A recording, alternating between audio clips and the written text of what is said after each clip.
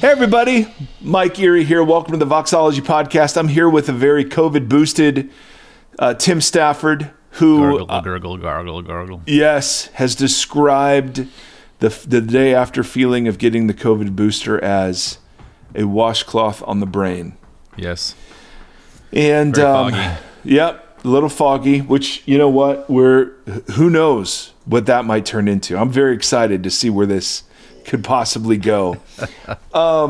We've got a show today, buddy. Yeah. Yep. Seth, we're in the middle of snowpocalypse, which we'll talk about in a little bit, but we're bringing on Dr. Timothy Gombis, a regular contributor and a friend of the show, and as always, he offers really chewy stuff. Agree with it or not, but he always provokes. I just love that about him. And so we have a great conversation coming around unity and how do we unify using kind of January 6th and the events of last year. It's kind of an example of like two different places where people are operating from in the church. What does unity mean in those sorts of scenarios? And there are a couple of great questions that have come in around that. So anyway, stay tuned for that. But before we get to Gombis, Tim and I have some stuff. First of all, thank you for all of those of you who've gone to our brand new voxologypodcast.com website. You've filled out a newsletter request. You've taken the survey. All of that is really, really helpful. We're learning a ton. And we're getting to know a bunch of you. I've gotten dozens. There's gotten dozens of emails around deconstruction and those stories. And so I want to read a couple of those today. But first, I want to thank a whole bunch of people who have joined our community through like donating and supporting. And I'm running out of ways to say thank you and to express how much this means and the kind of avenues it opens up for us to add and build. And so I'm just profoundly thankful. Not only that, but what it communicates in terms of you think this is something worth investing in. I mean, personally, this has been one of the coolest things I've ever been a part of. And we're just thankful that you see it a value. We put a lot of work into it. And so it's just, man, that's so great. So I want to thank Dan. I want to thank Jordan. Jordan increased his Patreon contribution. Shelia.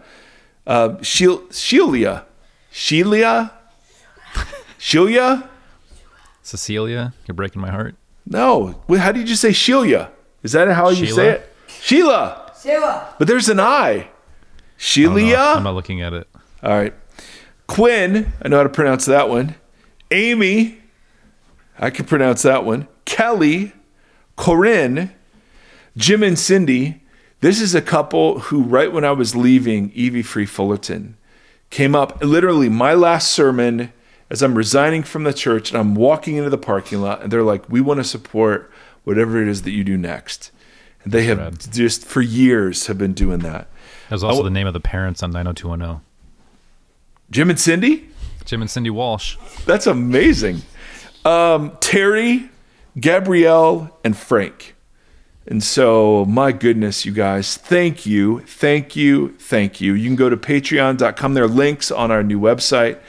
You can go to patreon.com and type in Voxology Podcast. There are other ways too. Tidely is another platform that we use, but all of that's on our website now, which is awesome. All right, Seth. Seth is going to introduce Gombis here in a second. So, Seth, I need you to sit down while I read some stuff here, okay? Okay.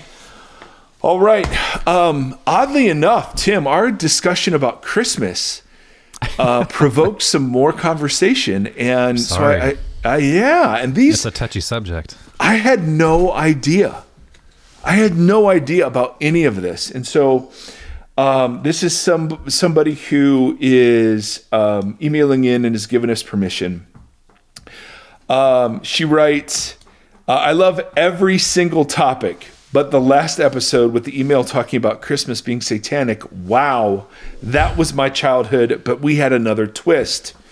I grew up in a quasi-messianic, we are by no means Jewish, but we identified with all things sort of Jewish. Let me add, actual Jewish people were confused by this, and actual Jewish traditions were a bit torn apart for our own use. That is such, I've been guilty of that too. Like, that is such a Christian thing to do. It was all very spiritually prideful, confusing to everyone, and I would say played a part in my deconstruction. We also did this to Easter and a couple of other days a year. I was always the good, obedient daughter, but things haven't been lining up. Growing up in our house meant dreading the Christmas season because I knew I'd have to once again be back at our fight against the Gentile pagan holiday. Christmas was so bad, all caps. My parents always intensely feared replacement theology, and anything not centering their view on the Jewish stuff was referred to as we referred to it as. So instead, we celebrated all the feasts in the Bible in our own context and tried to move the birth of Christ to Sukkot in the fall. Excuse me. I'm sure all of this could be done well and with the right heart, but we knew growing up there was an actual war on Christmas where we tried to take Christ out of Christmas. Ha ha. It always left me feeling intensely alone, weary, and confused. We would try and celebrate Hanukkah instead, but that wasn't even memorialized in its historical context with the story of Maccabees being lost and buried. I'm not even sure why we did this.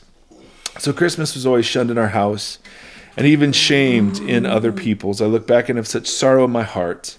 And as I've grown away from that and closer to Jesus, it all seems so shaming, prideful, and pious. So as I was learning to listen more, I came across a podcast by Dr. Michael Heiser about the history of Christmas, and it just reframed the whole thing. I haven't listened to this podcast, but we're fans of Heiser. So for those of you who've had backgrounds like this, maybe that would be a good resource to get into. What was it called? I'll see if I can find it. I don't know. She just said a podcast by Michael Heiser about the history of Christmas. Gotcha. But it opened my eyes to paying more attention around the holiday, despite the consumerism and Hallmark junk surrounding the season. I don't know where I fall with everything just yet, but I'm at peace and feel the presence of Jesus so much more when centering him at Christmas. And this goes for all things too, instead of the constant separatist mindset. I think that's the point. Yeah.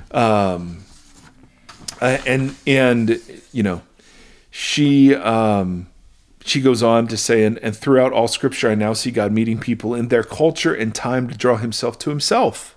Draw him. Yeah, it's interesting. Like, if you've been married or in a relationship with a person, and we've talked about this before, before the Enneagram came back around again, there was the love languages. Yes. And yes. It took me a long time to realize that the way that I experienced love was not the way that my wife experiences love. So I had to learn to love her the way that she experiences love. Because when I would love her the way I do, it would just it's just shots off the bow, didn't work. And I wonder if it's the same thing with Christmas, or maybe that's part of the things that I think about is how does God want to be celebrated, or how would God want us to be claiming this weird thing where this deity became a human? How would God want us to acknowledge that? And I feel like we love God the way that we want to be loved, and we don't.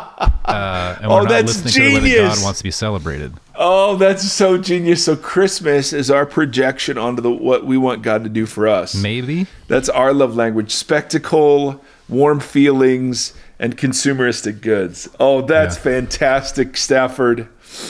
But she goes on. She's not done. She's got a little sermon that I love here. And why? So she says, and through Scripture, I now see God meeting people in their culture and time to draw them to himself. Why spend all that energy fighting other believers who see it differently? How does that honor Jesus? To me, that's the shameful piece in all this preferring ideology over humanity. What always drew me to the Christmas season was the hymn, "O Holy Night," and now I can see why. It's the whole story we celebrate and what we're called to. I'm about to marry a man whose skin doesn't match mine. I'm white, he's black, and just 50 to 60 years ago, our marriage would have been illegal in parts of this country. I'm constantly reminded now that the story of Jesus coming to humanity in full humanity is quite controversial to the powerful, embarrassing, and even shameful in how lowly he chose to come. Yeah.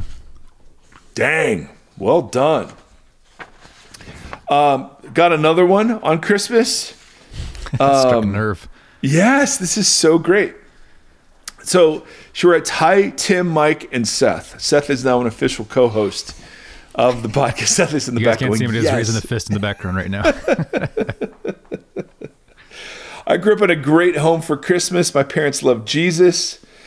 You've talked about the Enneagram, and I just keep hearing the incredibly deep and emotional heart of a type 4 in Tim's voice. Oh, well. Boy. Accurately Yes. nailed. Yes. He and many other 4s I've heard talk seem to have an amazing ability to dig deep into stuff and look under the surface. They see hypocrisy where others didn't even notice it. They look at music and movies differently than I do as well. I am a type 2 and tend to see everything relationally, and I've struggled over the years to see the hypocrisy and judgmental attitudes of my own heart and church and family. What a great and humble way to begin an email. Trying to figure all this out has been hard, but nothing compared to the other deconstructing stories I've heard, and I've struggled to do this without leaning into my type 1 wing and make everything black and white in a new category. When I heard Tim talk about his views on Christmas, I was struck by how different they were from mine. My family always had fun traditions and tons of things we did together every year, including extended family and neighbors. We struggled a lot financially when I was growing up, so that did put a damper on Christmas. But looking back, my parents handled it really well, and they always made Christmas special. My husband and I have only been married 4 years. We have a 2-year-old little girl. It's fascinating to see how different Christmas looks and feels now that we are parents, trying to make the holiday special for her. It's been fascinating to see my husband's family at Christmas because they're not really religious at all, except his grandma. That's not what my growing up was like. His family has a totally different view than I do. It seems like without a lot of money to buy a lot of presents for everybody you care about, some people you don't care about, there's not much to celebrate or enjoy. Boy, that is so, so true. They didn't really have any traditions from his childhood, and they do very little really to celebrate compared to what I was used to. But now my attitude is to enjoy some of the things I did growing up, enjoy time with whoever part of the family is able to be there, enjoy doing things for the first time with our daughter. So she goes on here at the end. Maybe it's a result of several years of not having any money to spend on presents, or a reaction to COVID ruining many of my favorite parts of Christmas.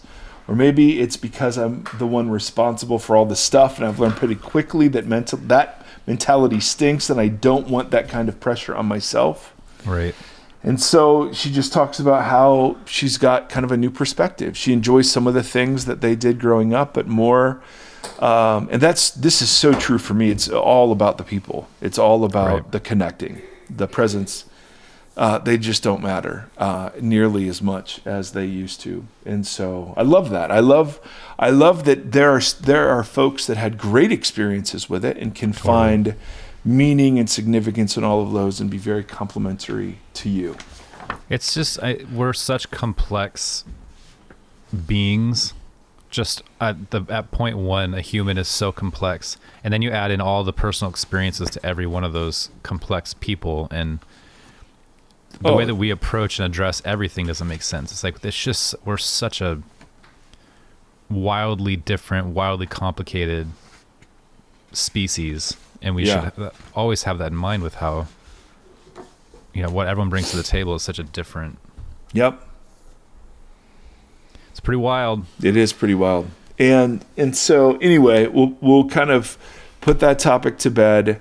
We have dozens of deconstruction stories to get to. So we'll probably do a couple of those in episodes starting next week. They're just so profound. People are very gracious, and they're some of them are written in response to ones that have been shared previously. Which I love. Man, what a great honor to be a part of this whole community. So anyway, we've got Gombis for you, ladies and gentlemen. Thank you so much for tuning in. Next week, I think we're going to be talking about the death penalty, which is something we've never talked about. And then we're going to start a series around unity. And what exactly does that mean? And really the question that we're going to base the series around, we ask Gombis and discuss. So till next time, friends, take care of yourselves and be well. Hey, by looking to Fox Odyssey Podcast, let's give out a big shout out to Fox Podcast. Let's do big shout outs to Vox Podcast, right? We're here Yes. with our friend. Who is with us today? We got Pastor Guest, I got Tim Gombis. You got Tim Gombis. Yes, nothing says 2022 like Gombis. What else you got for us? And I got Yep. question wishes is Cass, what's it called? Sad kind Newsies. Yes, so we're holding up a poster of the musical Newsies that he got for Christmas. We're very excited. He's very much a musical fan. Yep. And so Yeah. podcast listeners, just imagine. This is Where's it going the on his movie. bedroom wall? What's that? Where's that going? We don't know. Right now it's just folded up very erratically and carried around and shown off. And this is more people actually will probably see it than just if it was on his bedroom wall. It's true. It's a That's better what's the use. exactly point? right. That's exactly right. So this is, stay with me here. So there was a movie called Newsies with Christian Bale a long time ago. That's all I've seen. That was turned into a musical. And this is the movie of the musical of the movie. So that's what we're talking about, right, Seth? Inception. Yes. Yep, exactly. Or wait, Now, was Christian Bale in the other one that was at the same time? oh my goodness, he doesn't Swing even Kids? acknowledge it anymore because it was a musical then. Like he was singing in the movie. Yeah. I don't think he was very happy. Now, just one piece of Seth news, and then we're moving on to Dr. Gombis. Yep. Seth, Yeah. what did we have school today? Nope. Why not? Because it's no day. It's a snow dude. day, ladies and gentlemen. That's the best. Snowpocalypse in Tennessee. Yep, figure see. Yep, we got 4 inches of snow, and the city has shut down completely. Like for 2 days, they were prematurely like shutting off school. I mean, it was They did. ridiculous. And then Tim Gombis, you said you had how much? Like 14 inches. Yeah. Did they shut anything down? Not that I know of, but my life is shut down, so I don't get news of anything being shut down. I don't know if school. I mean, we don't have kids in school, so I have no idea. Grocery Yeah. store's open, and that's all that matters. Amen. And is it true that you were out doing donuts? Do not. Yeah. So I've got this little Volkswagen, and what's awesome is the snow gets packed down by all the cars on it, on the roads, and so you could just go flying down the street, pull that emergency brake, and just go sliding down the road. It's fun. I love it. Wintertime fun for adults. I just love it. I love it. All right, Seth Theory, say goodbye to everybody. Huh? Say goodbye to everybody. No, the big shout out. Okay, do your big shout outs. Yes. And then we got to get going. Okay, do big shout outs. The first, the man go first. Well, I'm going to do. No, you're doing the big shout outs. today. Yes. You're doing them. Yes. Yes. So, here goes. Okay. Okay, here goes, Mr. Man. Ladies and gentlemen, here it goes. Come on.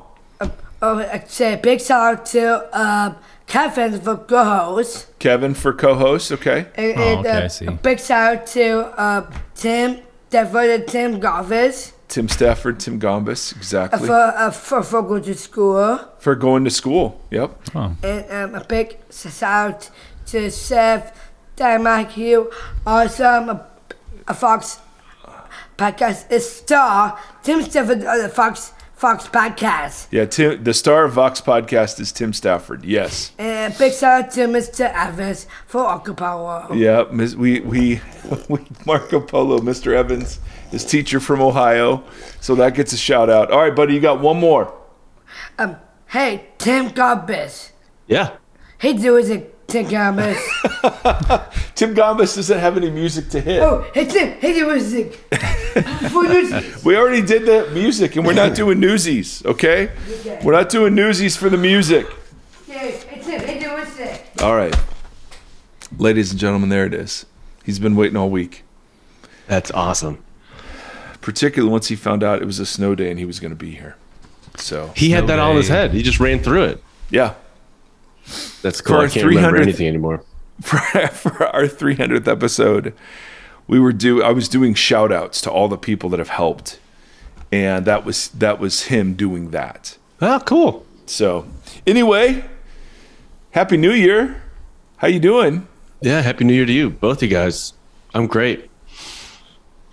I mean, what, like, the last 2 days, what have you done? My goodness. I've shoveled countless times and have taken a lot of walks. I've read a bunch. I've gotten in, jumped back into my study of Romans after being away from it for a couple weeks. We were traveling. We were in Phoenix for about 10 days with our kids. And, after the New Year's transition, all that kind of stuff, just getting back into some routines, or I should say, trying to establish some routines, Yeah. I mean, all the New Year's resolution stuff, it's like, it's not an abrupt start. It's sort of a transition into getting your act together. So, yeah. I like that. Is there one get your act together like habit that you were particularly committed to? Let's see. Yeah. Reading more with my phone away from me. Ooh. Cause that's just the distracto device. And I'm like everybody else in the modern world. I just got to put it on airplane mode, leave it in the kitchen and sit somewhere and read. Yeah. And so I've been trying to do a little bit more of that. I just finished this. It took me 2 days, finished this amazing book. I think both of you guys would absolutely dig. It's about Larry Norman. You guys remember him from way back? Why does the devil have all the good music? Larry Norman. That's the name of the book. It's called Why Does the Devil Have All the Good Music? The Life of Larry Norman and the Perils of Rock or something like that. Perils of Christian Rock. I mean, it was so fascinating just to trip back into that culture. Sort of the roots of contemporary Christian music. It was really, really interesting. So yeah, I've been reading a bunch. We're trying to. I love that. What about you, Stafford? You got any New Year's hesitations, New Year's resolutions, hatred of any new holidays? Resolutions have never worked for me, so I just try to make better choices every day. If I give myself lofty goals, I don't hit them. I love that. So just a bit better than yesterday is the resolution. I'm in the cloud right now. I feel like I got hit by a truck from that booster. Oh yeah. When did you get it? In the gutter right now, yesterday. And then I proceeded to build we're covering an entire wall with a built-in bookshelf from scratch. Oh, wow. So I went and got my booster. 2 days ago, I worked on that all day, and then got the booster yesterday morning, came back and worked on it all day again. I think that might have been a mistake. Yeah. Oh, yeah. And today I just feel like I got thrown to the tumble dry. Well, nice. Yeehaw. 'Tis the season. Yeah. Start the year off with a bang. Yeah. What did you call it last week, Mike? You said you felt like a piece of vanilla parchment paper that had got dragged through the rain behind a truck. Yeah. Yeah, it feels pretty accurate. Yeah. But the nice thing is tonight, hopefully you'll be feeling a lot better. We'll see. Everyone up here is getting COVID now. It's just like it's happening. It's just spreading like wildfire. It's kind of the cool thing to do. It's really frustrating after we were so careful for 2 years to possibly just get hit by it now. I just had to email my semester starts next week. And I was like, hey, sorry, but if my kids are sick and this happens, I'm not going to be on campus. Wow. So are you doing virtual or? He just emailed me back right now and said that he has our school, and I'll say this with no intonation, has not been following any COVID protocols for the last few semesters. They're just wow. Making it up as you go along. No masks, no social distancing. Yeah, so I'd have like one student and myself in each class that was wearing a mask last semester. Oh, wow. It was a little frustrating. Yeah. I think every region of the country is doing it different. Yeah. When we were in Arizona, I hardly ever saw anybody with a mask. I'd say about 10% of the people. And then back here in Michigan, I would say for the last 8 months, life in West Michigan is as if there was no pandemic going on. And then the last couple of days, people have been masking up around town, like in the grocery store and that kind of stuff. I think people are starting to get it. 'Cause I think Michigan is sort of leading the country in COVID cases and hospitalizations and all that. We're out front, taking the lead, carrying the banner. And I think people are finally starting to get a clue. Is it really? It's a Newsies reference, yes. What? Carrying the banner? What? Absolutely. That's one of the songs. Well done, man. I thought yeah. Seth's like, yeah? That wasn't intentional, but if it works. You're so Don't good. edit it out. No. Never. Are you kidding me? Yeah, my range of cultural references. I have to expanding the. So, thanks again, man. We're just Tim and I are always so grateful for your time and love chewing on some of this stuff with you. If you're in a vocational ministry or not, if you're in any leadership position, but particularly if you're a pastor, I cannot recommend Gambas's book, Power and Weakness, any more highly. It's just a phenomenal read. If you're ever going to teach through the book of Ephesians, there is, what do you call it? The triumph of Ephesians? The drama of Ephesians. That's what I said. Participating in the triumph of God. There it is. Triumph. I knew that was in there. It's in there. Favorite book on Ephesians ever. Hail to the victors. And then if you're interested in Romans, good Lord, here's a seminary level class happening on his podcast, Faith Improvised. So it is incredible. Man. Yeah, check it out. Great work, dude. Great work. I have a range of different topics, and I'd be shocked if we make it through all of them. But the first thing, we're recording this on January 7th, the day after, of course, January 6th, the 1-year anniversary of all the nonsense at the Capitol. And I was wrestling with kind of how to, a year later, just shouting at how awful it was doesn't seem to be doing much. But how should we conceive as Christian people? How should we conceive of what happened that day and what our response should be, particularly around those brothers and sisters who really do see it as not a big deal? Wow. Yeah, it's a real, well, I guess in a lot of ways, I just have a range of responses and reactions, sort of observations. And then thinking about how to talk to people who think that it's no big deal.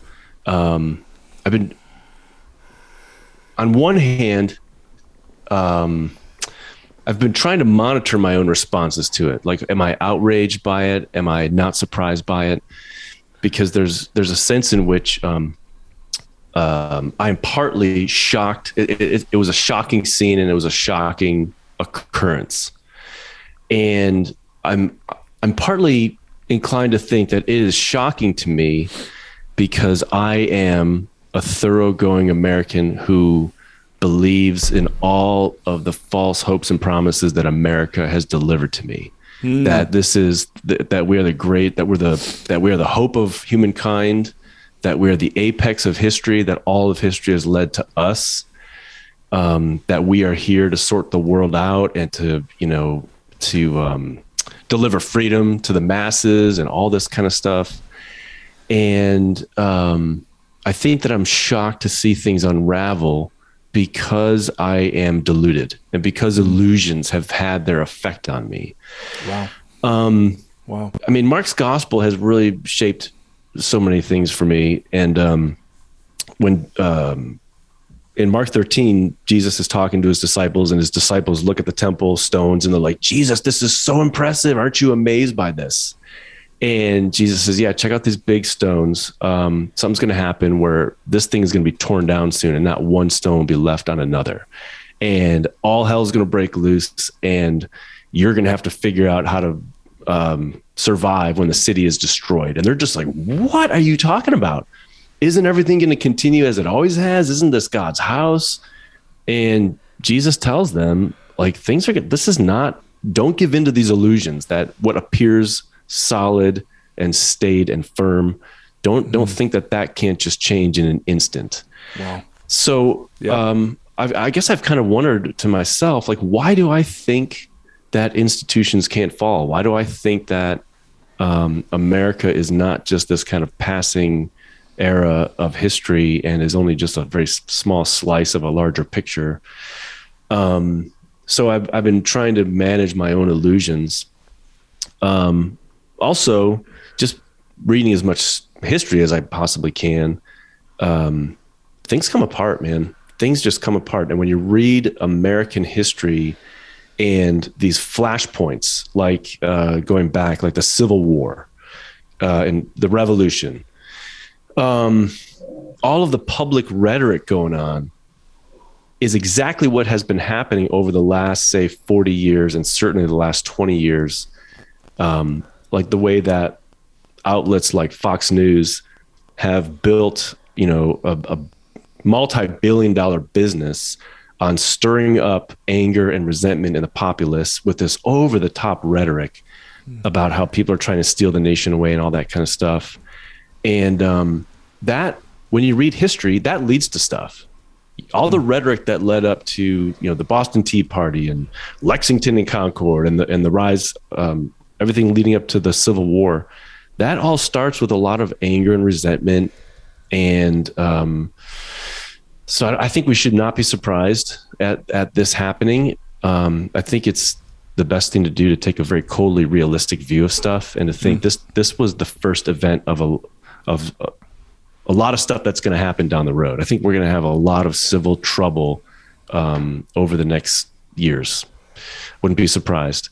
I've also been thinking a lot about how it is that so much of, if we think in terms of Mark, so much of American Christianity and American evangelicalism, and I would say this is particular to white evangelical Christianity in America, so much has actually become, and this sounds so over the top, it's become satanic. And what I mean is this, in Mark's gospel, Jesus tells Peter that he's going to go to the nation's capital to die. And Peter's aim is to actually go to the nation's capital and to unleash violence. And in fact, he does. When Jesus is arrested in Gethsemane, or Gethsemane, Peter tries to defend Jesus. He's going to defend Jesus, and he lashes out at one of the people that comes to arrest him.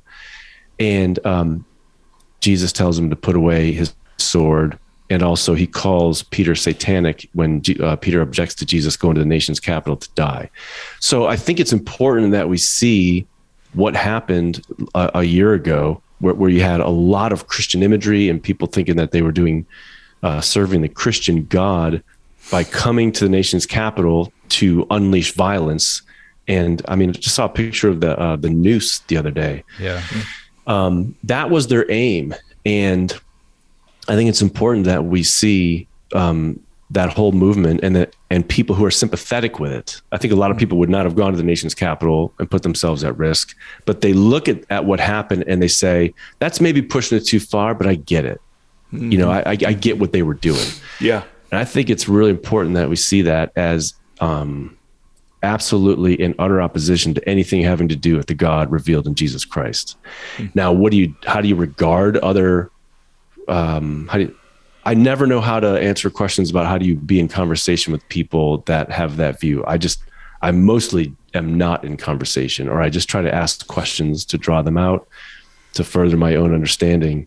Mm-hmm. But it's a sad, I think, picture of the very tragic state of American Christianity, unfortunately.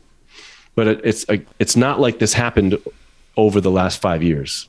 My question always is, where did this start, or what are the roots of this? And it goes back, over 400 years. So it's kind of the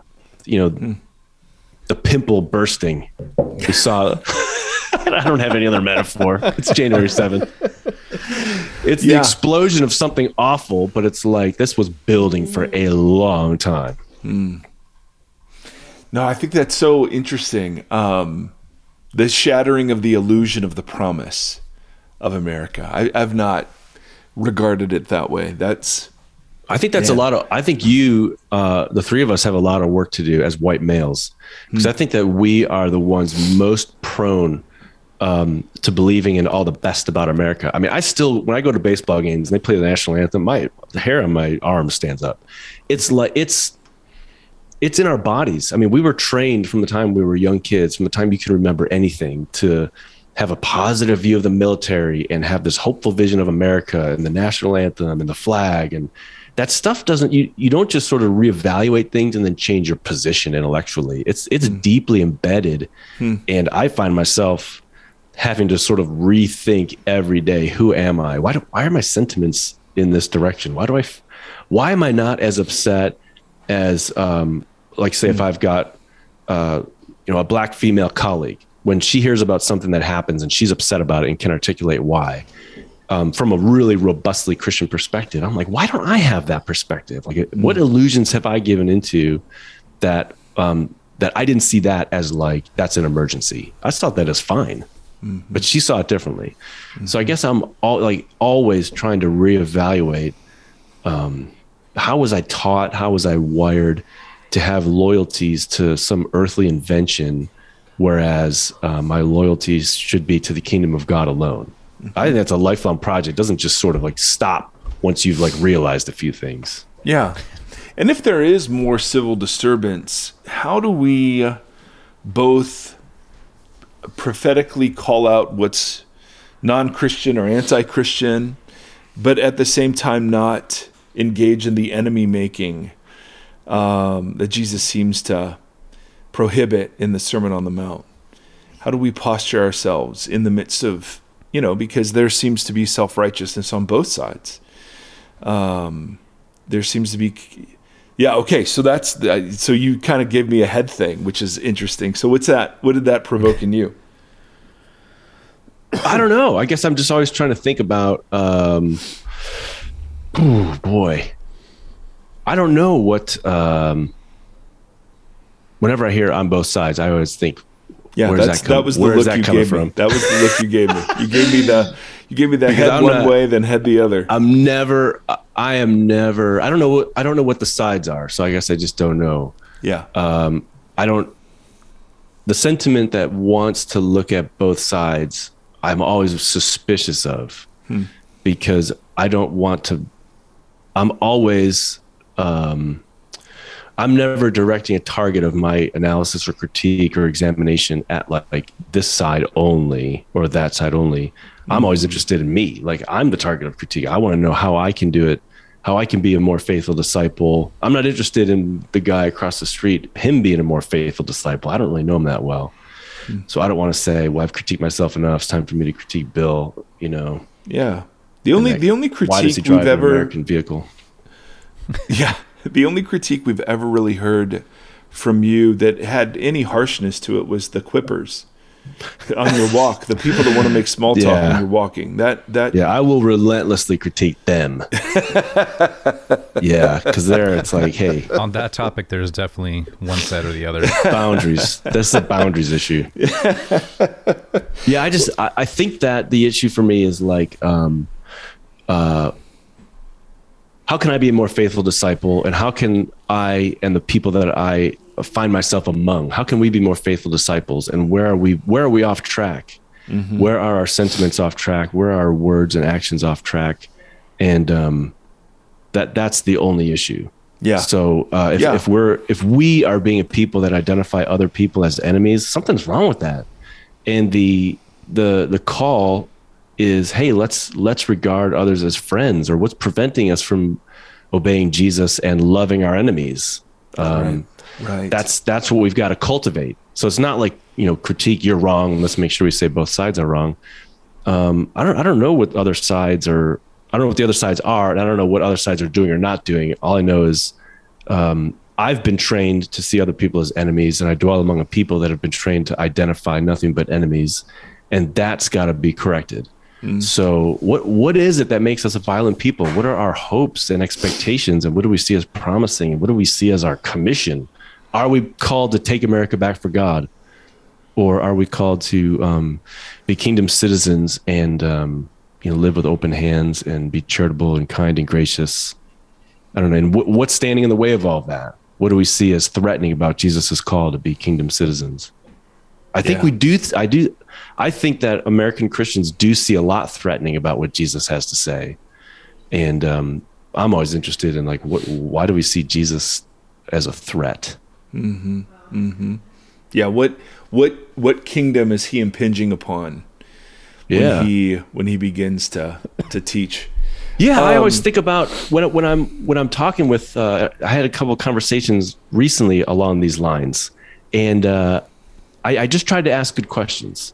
Like I just was saying, somebody was saying about how well, we can't, about tax rates, this kind of stuff.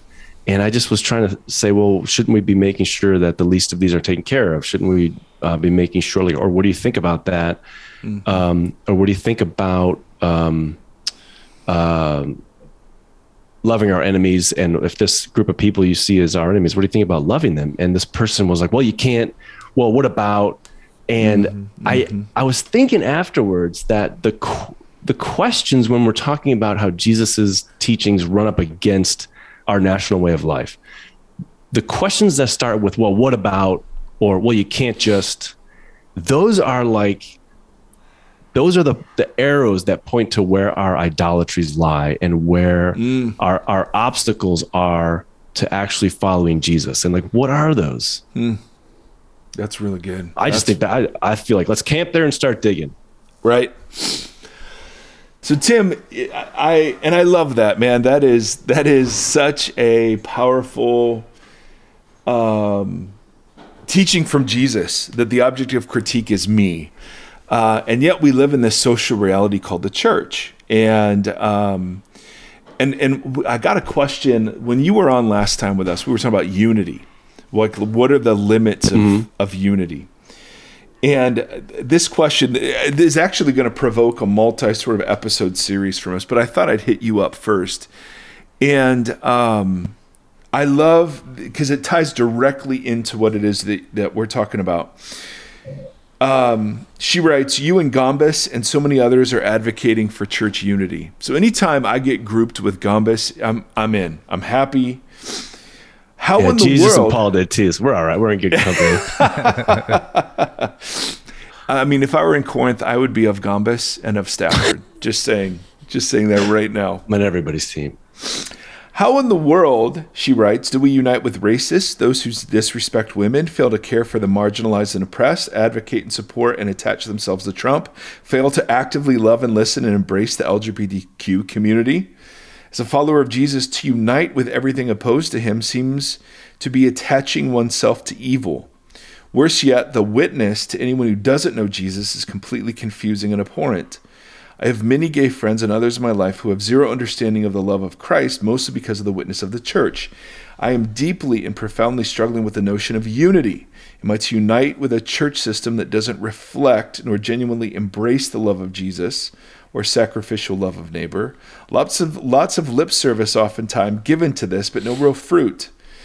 I personally am so appreciative of you both, but am really struggling with this topic.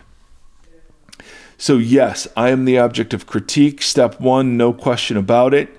But then how does that work itself out relationally? So yes, we can avoid conversation. We can, and ask good questions. But when we talk about unifying as a community, when they're, and it's to the both sides thing, right? I mean, on some of these issues, we'd say, well, there aren't two sides. There's a side that stands with the Christian vision of God in Christ, and there's a side that doesn't, but calls itself Christian. How do we operate in dynamics that are new creation oriented, while still recognizing the deep divisions and sometimes having to separate on some of these things? Yeah, those are all great questions and observations, and I think that a couple of thoughts on that. First of all, those are all my questions. Yeah, totally get it. Yes, period. This is exactly where I'm at. I just don't know. I feel like I completely get it, and that's a great articulation of my current dilemma.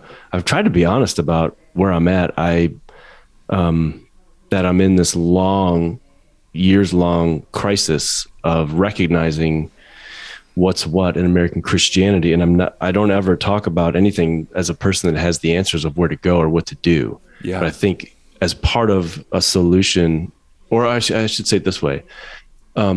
My question always is, what available postures, behaviors, attitudes that are Christian, what available options for behavior and ways forward are there in response to this? And so we can identify some. I'm pretty sure I'm not called to be a prophet, so I can't stand outside of any group of racists or misogynists or white nationalists and say it's you people that are the problem. I'm in it, so I'm part of it. And that's promising, because one of the available postures and practices of being Christian is confession of sin. So this is why I say I don't stand outside and critique one side. I'm part of this group. I'm a part of the racist group. So I can confess sin, and I can confess my sin and the sin of the people that I'm part of. Confess national sin, confess ecclesial sin. And I can talk about it, and I can write about it. I can have conversations about it, learn more about it. A disciple is a learner, so I can embark on a mission of learning. And a Christian posture is, finding new friends, turning people who should be enemies into friends. So meeting new people and becoming a partner in figuring out what it means to be a follower of Jesus, given all of this stuff going on. So that, I guess it's like there's a lot that's available. One thing that does not seem to me to be available is I'm not a magisterial authority. Like, I'm not a pope or a bishop or anything like that. So I can't say, hey, that's not Christianity. Like, this is what's real Christianity, people that aren't racist and all this kind of stuff. I'm not a papal authority that I can say that. Does that make sense? It does. To me, it's like, this is the Christian church in America. So I can't say that's not Christian. And I don't want to say, hey, unbelievers, this isn't really the way of Jesus. It's like, well, this is the people that over hundreds of years have claimed to be the people of Jesus. And all I can say is, and I don't want to be arrogant and say, yeah, there's something wrong with them. What I want to do is be inclusive of myself in the problem and say, yes, there's something wrong with us. And it's everything that you're saying in critique is true. That's us. And where do we go from here? Well, I'm busy lamenting and confessing sin. I'm also responding to Jesus in the Gospel of Mark and recognizing that my duty at this point is to keep my mouth shut, because I don't think that, from my experience in the church in America, I just don't think we have a whole lot to say to the world except, I'm sorry, and we have it really bad. We've done really bad, and I'm ready to talk about that. I'm not ready to talk about how God has a wonderful plan for your life. Yeah, I'm ready to talk about how we've really screwed it up. So I think it's worth recognizing that we're in a really bad place historically, and let's get about identifying that, talking about it, and not be self-righteously condemning others, but identifying how the present evil age has its hooks in all of us and how it's really complicated. And in the conversations, we can maybe identify some ways forward. And what are those? Yeah, I think though, I agree completely. Not that I'm some magisterium, but it seems like that drops an available Christian posture of loving confrontation, dealing with specks and logs. I look at Paul in Galatians, talking to Peter about not living in the truth of walking towards the gospel, the truth of the gospel.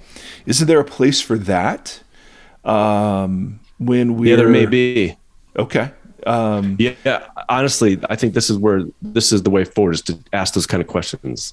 Like, when is that time? When is that time? And what are those right situations?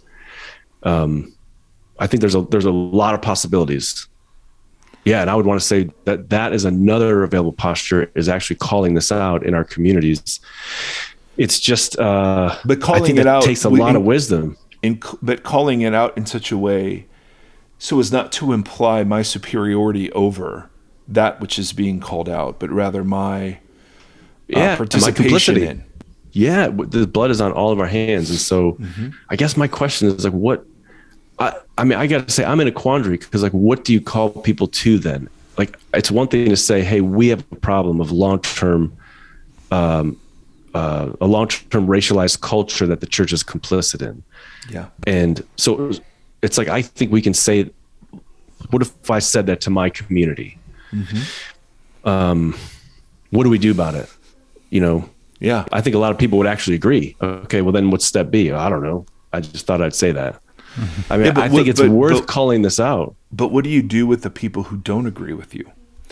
And agreed that the most Christ-like posture is self-sacrificial love, particularly towards enemy. But I guess I'm wrestling with, you know, her question is deeper than like how do I unify if there are people in my community who aren't just recognizing their complicity in this, but are actively engaging in such injustices? Am I called to unify with them? And if so, what does that look like? I honestly don't know. I think that there are a lot of possible, there are possible answers to this in the New Testament. You've got one, say like in Hebrews, come out, get out, leave, and do something different because it's corrupt. Yeah. So that's an option. And then there's another option of, this is the corrupt people that you're a part of. Get busy cultivating the practice of confession of sin. The hard part for me is like, I don't know the person that wrote this question. I don't know her church community. Yeah. So it's like there are 17,000 contingencies as far as like, what about? Mm-hmm. I don't know. And I sit in my church weekly trying to answer that question. And I honestly do not know. What do you do? Yeah. Because it's like, I can say, fine, you people are corrupt and a bunch of you are racist. I'm out. Right. That's an available behavior.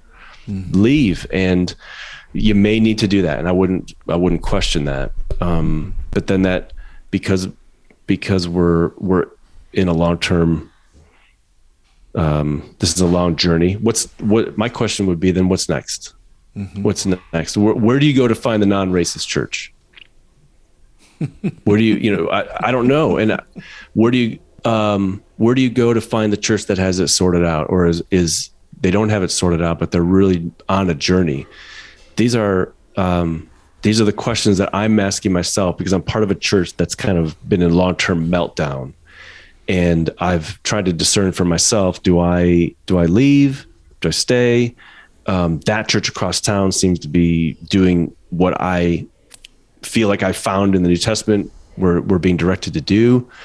And I don't know, I've been kind of stuck in between a number of things, but I've just kind of thought, well, I'm a committed part of this group of people. I'm not going to just bail. I'm going to stick it out and just see if it can, see how some good can be done. But people have bailed, and I've thought, yeah, I get it. Believe me, I get it. Well, so I think that there are, with your previous, like last year or whatever, we brought up a bunch of times you should be afraid of, bringing anybody to Christ because you're saying, I'm going to walk with you for the rest of the time. Like, I'm committing to this journey with you for good or bad. Because I've been realizing, like, the facade of America for me dissolved in 2002, maybe, when there was two moments. One, when Bush got on the boat with the mission accomplished sign, and we all cheered, and we're like, but wait, what? What was accomplished? Or what did we win? Is it over? But there was this big swell of patriotism that had nothing behind it. And then the other one was when he was talking about fighting something and then said, now watch my golf swing or whatever. There was such a facade that was built up that I was like, oh, this isn't real. Now I don't know what is real. And I've seen that with the church as well. With yesterday, somebody was talking about being at the January 6th riot, and he was saying that he was like, I was there. They were singing worship songs by the gallows. That's how it was. Like, that's a really hard picture to wrap. He's like, this was very much like a Christian event. Like they were proclaiming God, and that was all part of what was happening. And I wasn't there. I don't know. But what I do know is that, I have friends who are possibly not being good husbands, But I realized that I was also super rude yesterday to my wife. I was like, I'm 20 years in and I'm still not being like the best husband I can be. I'm not being the best like ally I can be. I'm not being the best neighbor I can be. That comes up all the time. So for me, it's like, how do I live within these groups of people? Because there is no, it's kind of like you said, there is no us and them. I'm still, when I think about the worst sinner in the room, but then take it back to the New Creation series and talk about sin as that cycle, like being caught in this cycle of missing the mark or whatever. And I was like, well, then how does that define me being like a big sinner in a room? What am I contributing to that's still contributing to pain? Like I grew up in a country that is misogynist and racist and has a long history of that. That is built into my DNA. So I have to confront that on a daily basis still, no matter what I think of myself.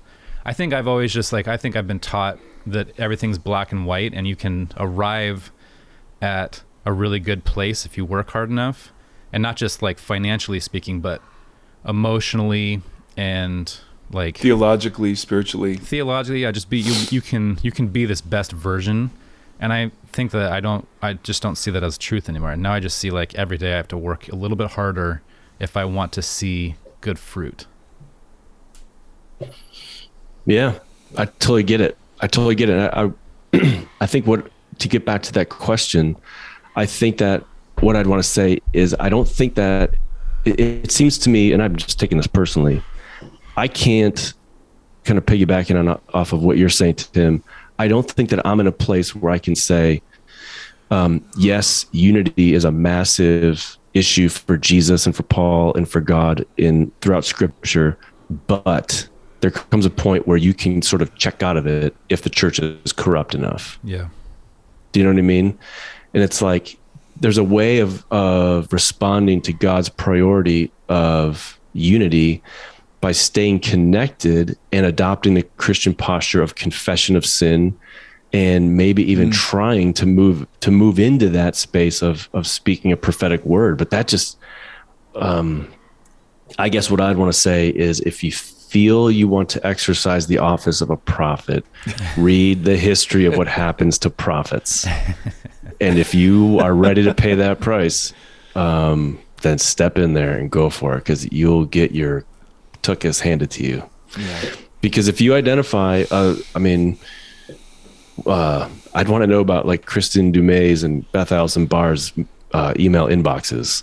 If you call out the patriarchy will come after you with a vengeance. If you call out the racialized character of America, white America will come after you with a vengeance. So you got to know what you're signing up for. And I'm pretty sure I'm not a prophet, but what I am, or what I claim to be, is a Christian, and I can confess sin. And so when I see like outright misogyny or racism, I don't step apart from it and say, "Hey, that's racist." I try to take that place alongside and say, "This is me. I'm this, and I can confess sin." All of this present evil age behavior and impulse and instinct, it's part of me. And so I think it's a valuable thing to sit in church and just say, like Isaiah, I'm a man of unclean lips. I dwell among a people of unclean lips. I'm a man with blood on my hands. I dwell among a people with blood on our hands. Lord, have mercy. And just like give us wisdom as far as how to move forward in repentance and shed light on what that looks like. I think I'd love to see that be more of our prayer and posture. Mm-hmm. But yeah, it doesn't seem like you get to say, you don't have an independent standpoint where you get to say, well, the church is corrupt to X extent, I'm out, and I'm over here on my own in the space of purity, doing what God wants humanity to do. So is there any room in churches for what's classically referred to as church discipline? Are there ever occasions where the church has to confront and expel or withdraw from somebody when behavior is egregious enough? Oh, yeah, absolutely. Okay. How does that jive with really focusing on the lamenting and the grieving of sin and seeing my participation in systems? Oof, boy, I think that's going to be pretty complicated. But I think that's why you're here, dude. We're not, listen, yeah, we could ask you like, hey, how are the Cubs doing this year? You know, we know the answer to that. We know. Yeah. They'll start great. Lockout. Yeah. Oh, dude, Brutal. yes. Oh, you gonna be rough. no wonder you're focused on lamenting right now. Yeah, I know. You're This is going to be a brutal season. Yeah, I don't. The church should indeed. The church body is a body of people that find the way forward in Jesus and embody kingdom of God life. Mm-hmm. And then when there's a member that wants to dwell among the people of God but cultivate a non-kingdom of God life, that has to be addressed. And the church calls that person to rejoin the community in kingdom of God oriented life. And if there's persistent resistance, then expulsion, becomes the step. But that's not a prophetic, but that's not a prophetic role of the church, right? No, that's just sort of a cleansing role of the church to get in. If there's an agent of darkness within the body, you've got to put that person out so that they're experiencing the fullness of the implications of that pursuit, so that they're then propelled back into the body. Yeah. But it just seems like with regard to all these other issues, at least the churches, I always try to think about my own church. Mm-hmm. My church is so far from considering, from deeply considering how embedded we are within the practices and habits of capitalism, and the practices and habits and the imagination of a racialized culture and patriarchy. So, I mean, we just have a long way to go as far as, I'm not sure that there would be a person that would be persistent. I don't know. I don't know what that would look like. I just think that churches as a whole need to take those first steps of discovery of how are we actually complicit in these larger structures. Mm-hmm. Sure, there's a place for church discipline, but that'd be down the road, I think, from what this person is writing about. They sound like they're writing from a place of just quandary and confusion as far as like, well, what do we do if given the current state of like American Christianity as it's embodied in so many of these communities? Right. That's an overwhelming question from an individual perspective. Absolutely. But I'm trying to find that space because on the one hand, you're rightly warning against the standing outside and offering prophetic critique. But there is an insider prophetic posture that we can still adopt. And I guess that's the one I'm trying to clarify around to say, that posture is full of lament and grief, but it still confronts even acknowledging the log, in my own eye. I mean that, and so I guess I'm just trying to work out like how, because unity can also be a bludgeon to just to just hammer people into either don't ask, don't tell postures, or hey, don't bring this up because we don't want to split anybody. So there seems like there's a good unity and a very damaging kind of call to unity. I'm trying to flesh out the difference. Yeah, I totally get what you're saying. Like as far as when there's abuse, hey, don't talk about abuse in our community because that's going to really do damage to our public witness. Yeah, that's more just important. That's nothing but corruption. That's pure evil. Yeah. I mean, the problem is it's just very difficult to know what to do with all the contingencies that people have. Like I'm part of a church that's about 45 people. Yeah. So on Sunday, there's a great book. You guys may have already read it by Dante Stewart called Shouting in the Fire. It's a recent you've recommended book. It. Yeah. It's on brilliant. So I'm bringing that book to church Sunday in our adult formation time. We're going to read that together and then discuss it over the next 2 weeks. So it's like, I'm not a prophet.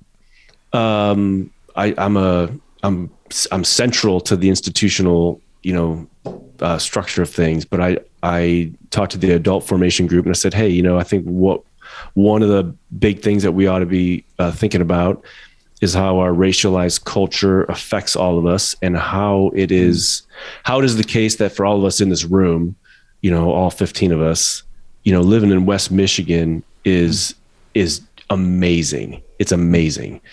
All of our homes are going up in value. great restaurants, great bars. It's the best place in America to raise a family.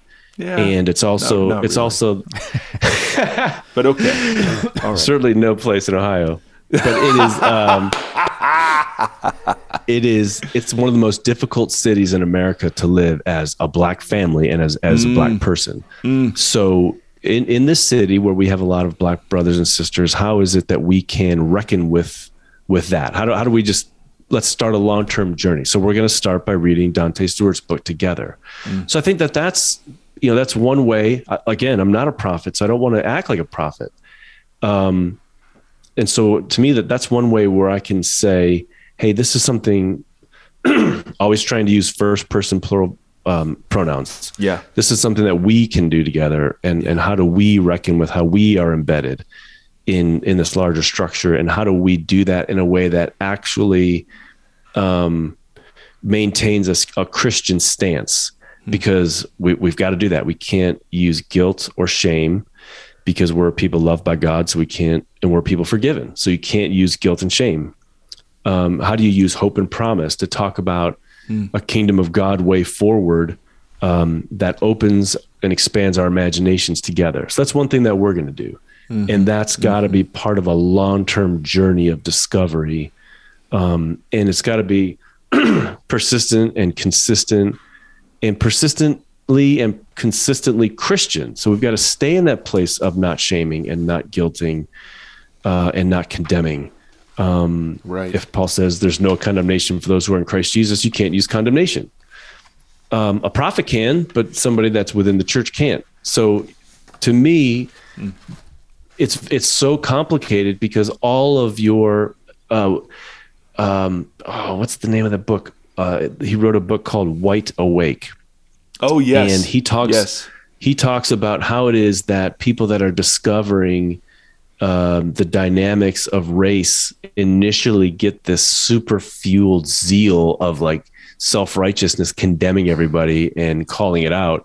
And it's like that is so short term. That's just that's a great way to nosedive any of the good that you want to do. It doesn't do any good. So it's like that second step has to be taken, and a lot of subsequent steps in thinking creatively about how do you address all of these evil arrangements in ways that actually forge pathways that people can see going forward. That takes a lot of work. It's not simple. So to expect a simple answer is just, it's not realistic. Yeah. I always try to think about this. Whatever year John Winthrop landed on this land that we all inhabit together and started this long-term process of genocide and slavery and regular warfare against native peoples and then spreading to the rest of the globe in the name of the Christian God, whatever year that was, maybe was it the late 1500s or I'm not sure. Whatever year that was, that's how long this process of the corruption of Christianity on this land has been going on. Yeah. So it's not like you can have a podcast episode and say, well, here's the answer. I mean, you're undermining our whole project. Come on. I think we should expect that this is going to take a while. Not that should foster complacency. Like, well, it's a slow process. You got to just deal with it. Yeah. Like, what Martin Luther King Jr. was calling out moderate whites. You got to take this slow. I'm not talking about that. I'm talking about we should expect that this will be thorny and complicated. And if we've got good friends that have joined us in the process, we can hold each other accountable from getting comfortable and be pushing each other to take some uncomfortable steps. I think that's really good. It's going to be hard. It's going to be really tough. Yeah. But yeah, it is really tough, and we'll pay consequences. We will pay consequences. We'll lose positions, and we'll pay. If you want to hypothetically call right? us out. Yeah, seems to be part of the plot. Stafford, you got any last thoughts, ma'am? My brain is spinning over here. Yeah, no, I just keep thinking. Gombus, last time you were on, you said something about the powers and principalities of anger, and so my wife has brought that up to me a few times since then. Every time I get angry, because I look at all this kind of stuff and I do get really angry, and then I have to stop and reposture and then try to think clearly about like, all right, why am I angry? What do I think anger is going to solve? Like, how do I calm down and think, or just sit? And I was also thinking yesterday, I was talking to somebody who's marrying a Jewish girl, and they're having the wedding in the temple and all that, but they're not doing like, I was like, traditionally you'd be there for like 7 days. Isn't that cool? Like you guys would have this long wedding. And I was thinking about that, and I was thinking about sitting Shiva with people or whatever, like mourning and lamenting quietly with someone over a long period. How much of that is built into like sitting with someone for a long period of time? Like that's just such a consistent piece of the puzzle. Is just being with people no matter the circumstance. Like you're just saying, I'm going to be a part of this community, and I'm going to listen, I'm going to be quiet, I'm going to celebrate, I'm going to grieve, I'm going to lament, I'm going to have joy, I'm going to have hope. We're going to do this together. And it seems to be that stays consistent all the way through. It's just like, we're going to have to figure this out. I really don't think we're ever going to figure it out. So I've let that part go. And now I'm just trying to figure out like, how do I posture myself with a group of people in a way that allows them to feel safe to confess and safe to learn and grow. How do I like lessen my pride to be willing to confess and, be real? And then how does that kind of reverberate with each other out from there? Like, what can we do to Auburn? Auburn's got, things make me angry. I'll see a little church lady driving by with a Let's Go Brandon sticker on her car, and I'm just like,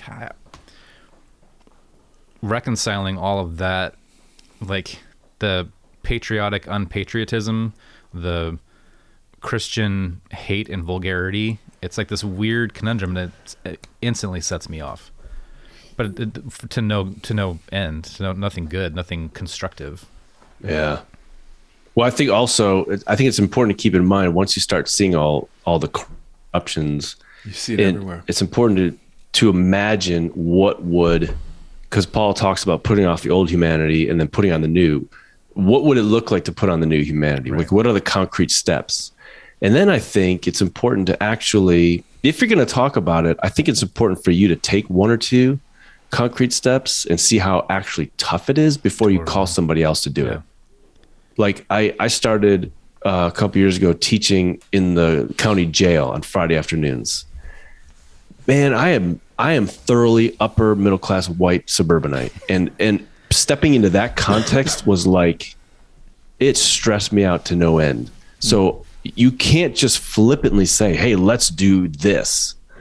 Let's take this step, or you should be doing that, because it's tough to do. See how hard it is. Yeah. See how hard it is to develop relationships with churches in a different socioeconomic status or a racial profile, and have that be the case for a long haul. Like these are tough steps to reverse the evil that's been done. I'm not saying that doesn't mean we shouldn't do it, but if we want to be people that call stuff out, let's be people that take difficult steps and so that we see how difficult it is. And then we can sort of do the imaginative work to figure out ways of talking about it that will give light to other people, and not just so that we're not just flamethrowers. Right. It's so good, man. It's hard work. Tim. It's hard work being Christian. It's also the way of life, so it's not so bad. Oh, yeah, I can think of worse ways. I'm just so grateful to, for the opportunity to process this stuff together. It's so fun. Yeah, me too. It's a great time, man. Yeah. I'm just grateful that you are continually up for these conversations, and grateful for your work. And if you want to check out, Tim has a blog, faithimprovise.com, but the podcast is where I would direct anybody first. And there's a range of topics there, from Mark's gospel to spiritual abuse to kinds of belonging that don't need enemies to he's doing a series on Romans, and the lots of lament around the Cubs. Yes, Cubs talk will be coming sometime later this year, depending on when the lockout ends. Yeah. Oh, I know. We're ready. Capitalism at work. Capitalism ruins everything, including baseball. Oh, college football is where I'm seeing it. I mean, it's nuts these days. Yeah. Anyway, man, thank you again for your time. We love you. You're appreciate welcome. you. Thank you. All right, man. Thank you for listening to this conversation.